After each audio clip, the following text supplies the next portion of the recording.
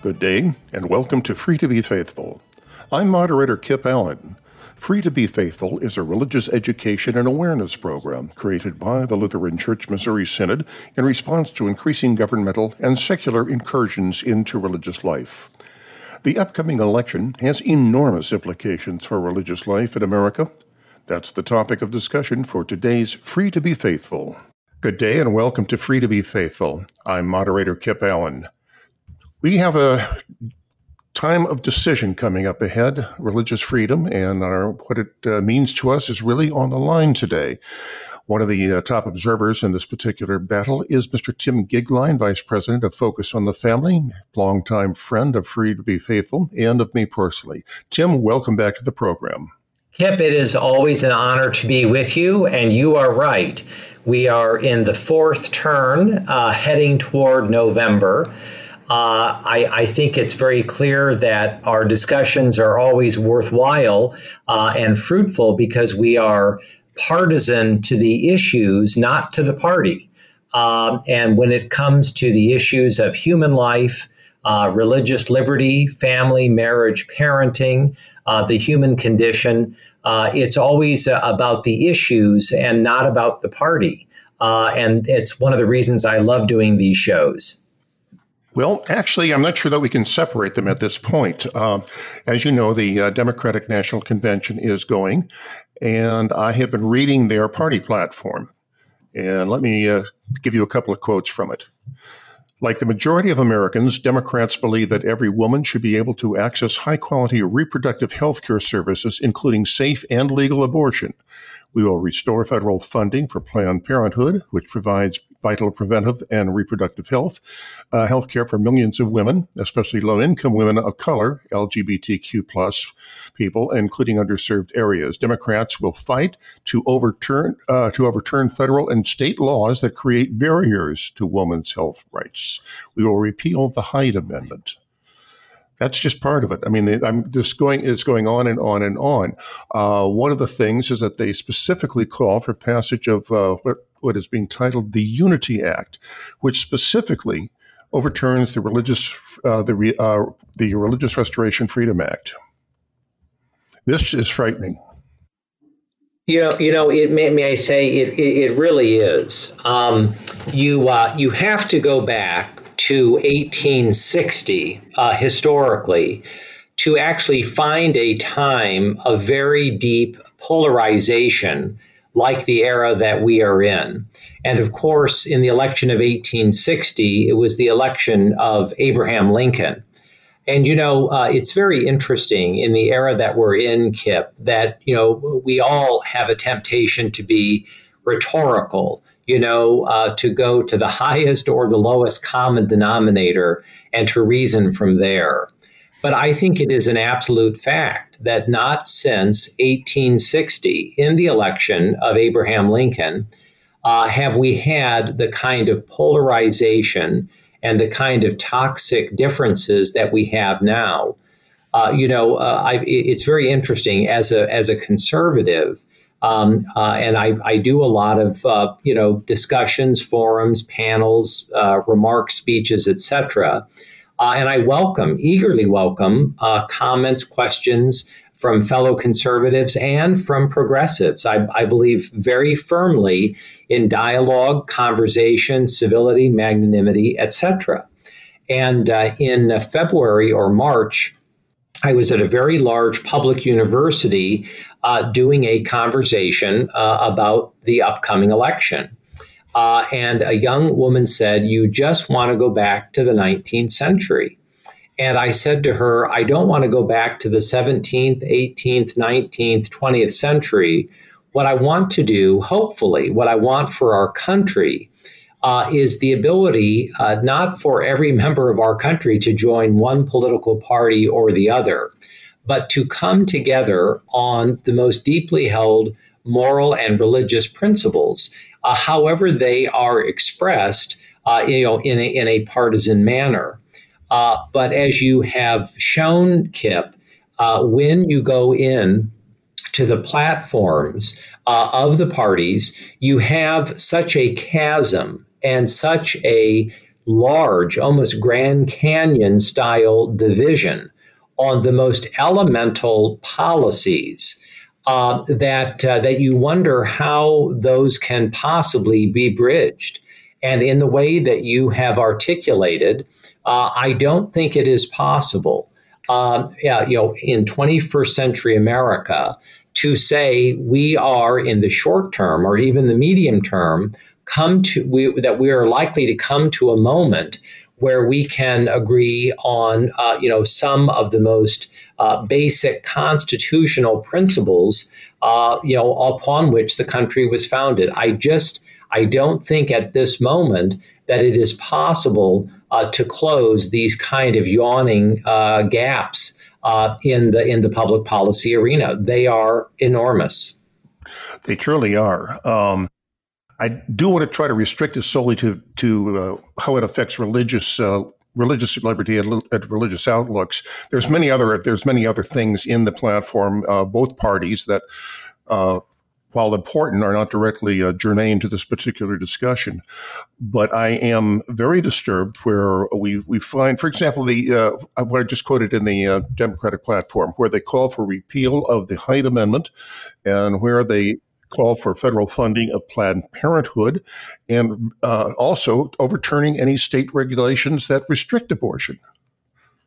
Yeah, I feel very confident, Kip, that if the Republicans retain the Senate and if the Democrats retain the House at their present numbers, regardless of who is president, we are not going to be able to find a moment where the Henry Hyde Amendment is going to be repealed.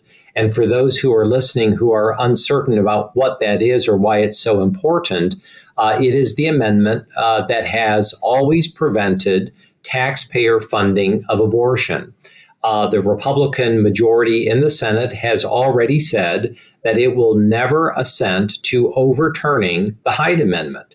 The Democrats who lead the House have said they are 100% committed to overturning the Hyde Amendment. So if we retain in November the same parties who control each house, we will not see a change there. However, and there is only a 4-seat majority of Republicans in the Senate, if we do see a change on November 3rd, I think it is probable that we will see an attendant vote in the Senate to overturn the ability to filibuster. That's a fancy way of saying that we will oversee the turning of a long-time agreement that on major policy, you have to have at least 60 votes in the Senate. This is a way historically of honoring whichever party is in the minority in the Senate. And I worked there for a decade, and I know how each minority party benefited on public policy from the idea of a filibuster. I think what we will see, Kip, if the Democrats control the House and the Senate, I think we will see a permanent overturning of the filibuster. We will see a move toward abolishing the Electoral College. We will see a move toward expanding the Supreme Court. And we will see a move toward giving those in the District of Columbia and Puerto Rico seats in the Senate. And this all directly relates to religious liberty. Because the religious liberty provisions, the ones with teeth and the ones that really matter, the provisions in either law or an executive order, which fully preserve religious liberty, we would see both of those categories fundamentally overturned. I believe within the first 100 days of a new administration. I feel very confident of that. I'm afraid I am too. They have specifically pointed out again in the platform, as you pointed out, they do support statehood for the District of Columbia, which is essentially 2 more Democratic senators. And what else they are supporting, for example, is one of the things I talked about is adoption. And as you know, this is a big issue where there are adoption agencies that are faith-based that follow their faith in placing children. Many of them say, no, we cannot place them with unmarried couples. We can't place them with single people. We can't place them with gay, lesbian. But they want to repeal this. This whole thing, no matter how I look at it, it looks like there is almost like an open declaration of war on people of faith. I feel very confident of the following, that the most anti-religious liberty decision ever made in the history of the Supreme Court was made just a few weeks ago in the Bostock decision. The Bostock decision, by a vote of 6-3, with Justice Neil Gorsuch writing the opinion, and with Chief Justice John Roberts agreeing with the majority, which is to say 4 liberals and 2 members of the Supreme Court who had been nominated and confirmed by Republican presidents. We now have in Bostock the absolute foundation for a frontal assault on religious liberty and the rights of conscience. I won't go backwards into describing Bostock. That's a very important topic. And of course, Kip, we spoke about this unbelievably important decision in our last wonderful conversation. But going forward, the thing to know is that the Supreme Court's Bostock decision gives a majority in the House and Senate who are already open to eliminating the historic constitutional protections on religious liberty and conscience.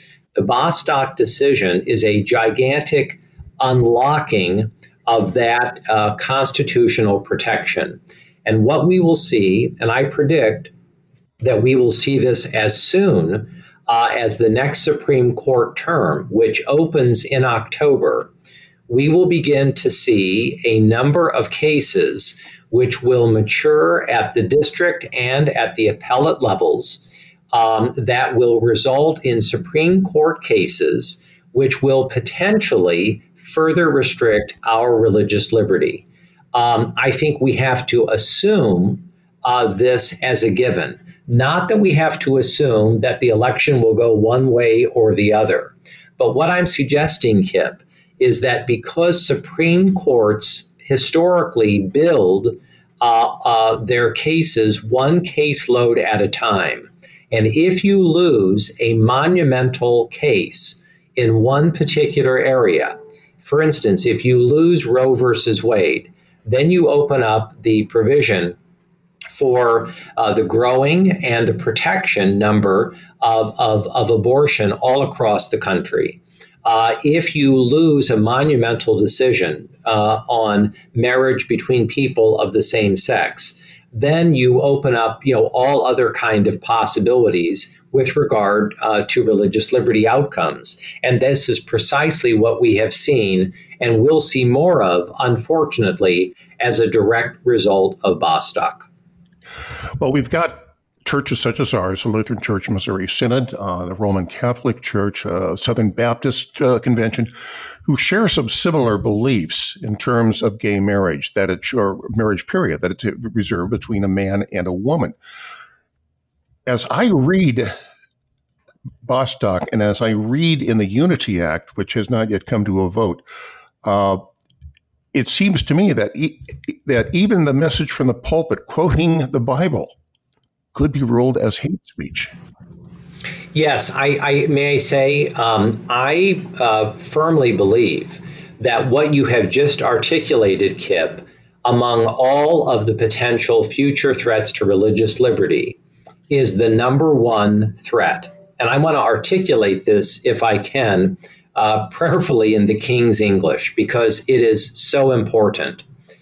With almost no exception, churches, synagogues, and mosques, and their schools, and their paraministries, heretofore in American jurisprudence, have mostly been given the widest possible berth on personnel decisions, on articulation of dogma, of the entire way in which religious people in America navigate their lives in their parishes, their churches, their synagogues, their mosques.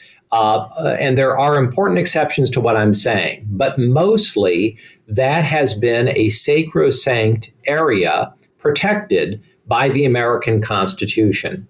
What we have seen, however, with the decisions that we have talked about in this program and so many other intangible cultural forces, is the ability in the future for there to be Supreme Court decisions and law passed in the House and Senate to actually come inside the church, to come inside the seminary, to come inside of the private Christian school, and to be able to dictate personnel decisions, to dictate what can or cannot be said from the pulpit, and what can or cannot be taught in schools, seminaries, and Sunday school classes. This is overall and this is not a speculation. This has already been well stated, clarified, articulated by people who do not share our worldview, who are in positions of great authority and great power. This is precisely the America that they want. And when they speak about constitutional reform, or updating the Constitution, or stepping into the abolition of the Electoral College, or expanding the size of the Supreme Court, at least in part, their goal in doing so, Kip, is to move closer to this restriction, not just on religious liberty and conscience. That's the 50,000 feet view. Their specific goal is to actually become, as a governmental entity, part of the church, part of the synagogue, part of the mosque or temple. That is ultimately what they are seeking. So much for separation of church and state. We're trying to keep the state out. But, people who would say, well, gee, that's really extreme. It won't happen here. Look to history. It did happen here in the United States in the First World War under the Wilson administration, when churches were actually spied upon, and pastors were imprisoned because of their talk from the pulpit. It has happened. It absolutely has happened, and the answer is that that this is not an extreme analysis. And I'd like to give just two very concrete examples. We are living in the midst of the COVID era, and we have examples presently in the largest, by population, the largest states in the United States, which by governmental mandate have said that people of faith may not worship in their churches. Governments have set restrictions based on percentages of attendance at churches or synagogues or mosques. They have thereby made personnel decisions. If you are a very large evangelical church, say in California, and you make a whole matrix of decisions regarding your worship service, regarding parking decisions, regarding people who will volunteer in the church office, who will volunteer on a Sunday morning or a Saturday evening or a Wednesday evening. It's not just, Kip, in other words, the decision about meeting on a Sunday morning, because too often that's how this debate gets framed. That you've got a bunch of these Christians, so-called, who are just angry that somehow they don't think that they have to pay attention to the law. And this gets reduced to kind of a debate over how citizens of a state are going to spend an hour or two on their Sunday mornings. This is almost always a debate perpetuated by people who are not people of faith, who do not regularly attend service or mass or any kind of religious function. They fundamentally have no idea about how a church operates, and yet they have enormous power to restrict the people to actually worship. And this is not just restricted to California. This is a reality now in other states. So I think that that's one example. Another example, Kip, is the enormous power of these states over Christian schools, over Christian colleges and universities, over seminaries. When you get into the question of who can worship and how many and where, all of a sudden you have already spilled necessarily over into personnel and ultimately, in many instances, potentially to budget decisions on the part of those institutions. So these are not theoretical arguments that are kind of out there as mist over the ocean. These are real examples in real America in 21st century, times of great debate over who should have the upper hand on the practice of our faith. Well, I think Justice Thomas even addressed that in the Obergefell decision, which, as you know, is the one that legalized gay marriage throughout the United States. And he warned very much that the things like seminaries, like religious schools, would now be open to this kind of oppression. Absolutely right, and I think that if someone ever found him or herself with extra time, it would be well worth reading Justice Thomas's major dissents just in the last two terms of the Supreme Court on human life and on religious liberty. And I know we're speaking principally about religious liberty, Kip, and I would be derelict if I did not mention, and I want to build on what you said because I think this is so crucially important. The dissent in Bostock on the part of Justices Thomas and Alito is must reading. If you are a man or woman of faith and you have asked yourself, I wonder where we're going in our country on the potential ramifications of limiting my own religious liberty, you will find no better answer to that than you will in the dissents on the Bostock decision.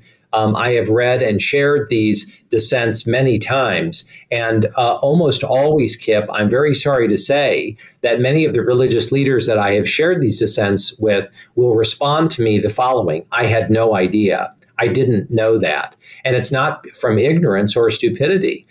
It's because our religious leaders are very busy people, and they often do not realize the immediate and direct threat that comes from monumental decisions in our courts and in the halls of Congress. But they are things that we ought be very, very concerned about. And the public can actually access these dissents and the rulings without too much trouble on the internet. On this, I think it's SCOTUS.gov, I believe. It is, yes. And it's there to read. And as you pointed out, these are vitally important decisions that are being made. And Justices Thomas and Alito have been almost prescient in seeing what was going to happen ahead. Yeah, may I say, I remember a broadcast, Kip, that you and I did very shortly after the death of the late, great Justice Scalia. And one of the issues that you raised, and I love this, is you said, who can ever replace this man? And we talked at length about Justice Thomas. They were great friends and great collaborators on a number of very important decisions. More dissents, unfortunately, than majority opinions, but truly peerless members of the court. And of course, Justice Thomas this October will celebrate 29 years on the court as the longest serving present member of the court. But I must say, and I think it's worth saying on this discussion among all, that the greatest protector of religious liberty and the rights of conscience in all of the American judiciary is Samuel Alito. Justice Alito is a quiet presence on the court, but he is one of the most articulate, erudite writers in the history of the Supreme Court. His cross-questioning in all of the major cases that are heard at the court. I've been humbled and honored to be in the courtroom many times for those cases, is really without precedent.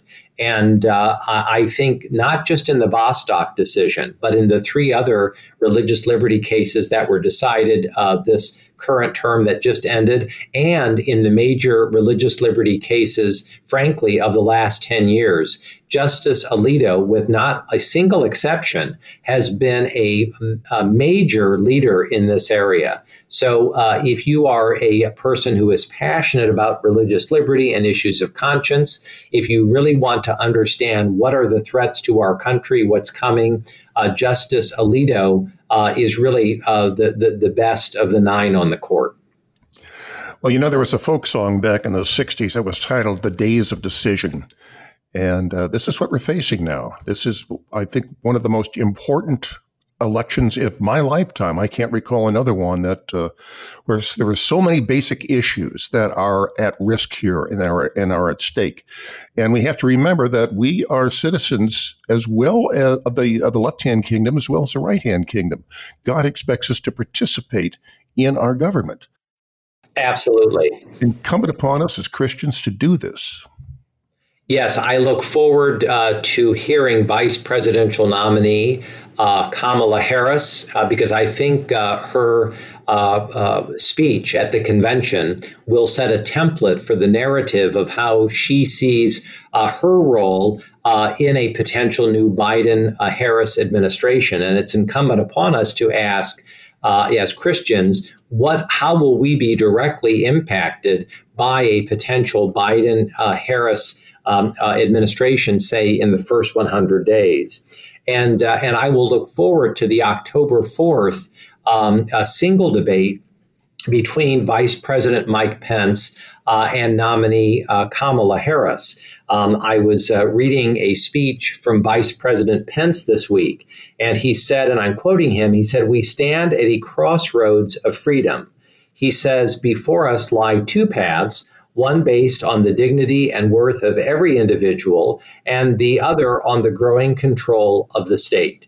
And I think that is a very important summation, of where millions of Americans have concluded the importance of this election actually resides. And on no issue, not a single one, is there a more important area of issues than religious liberty and the rights of conscience. Well, Tim, I know that you're pressed for time. I want to thank you for taking the time out of your busy day to discuss this very important issue. And, of course, we'll be keeping our eye on what's going on and doing our duty as Lutherans and Christians and citizens. Be of good cheer. Thank you so much, Kip.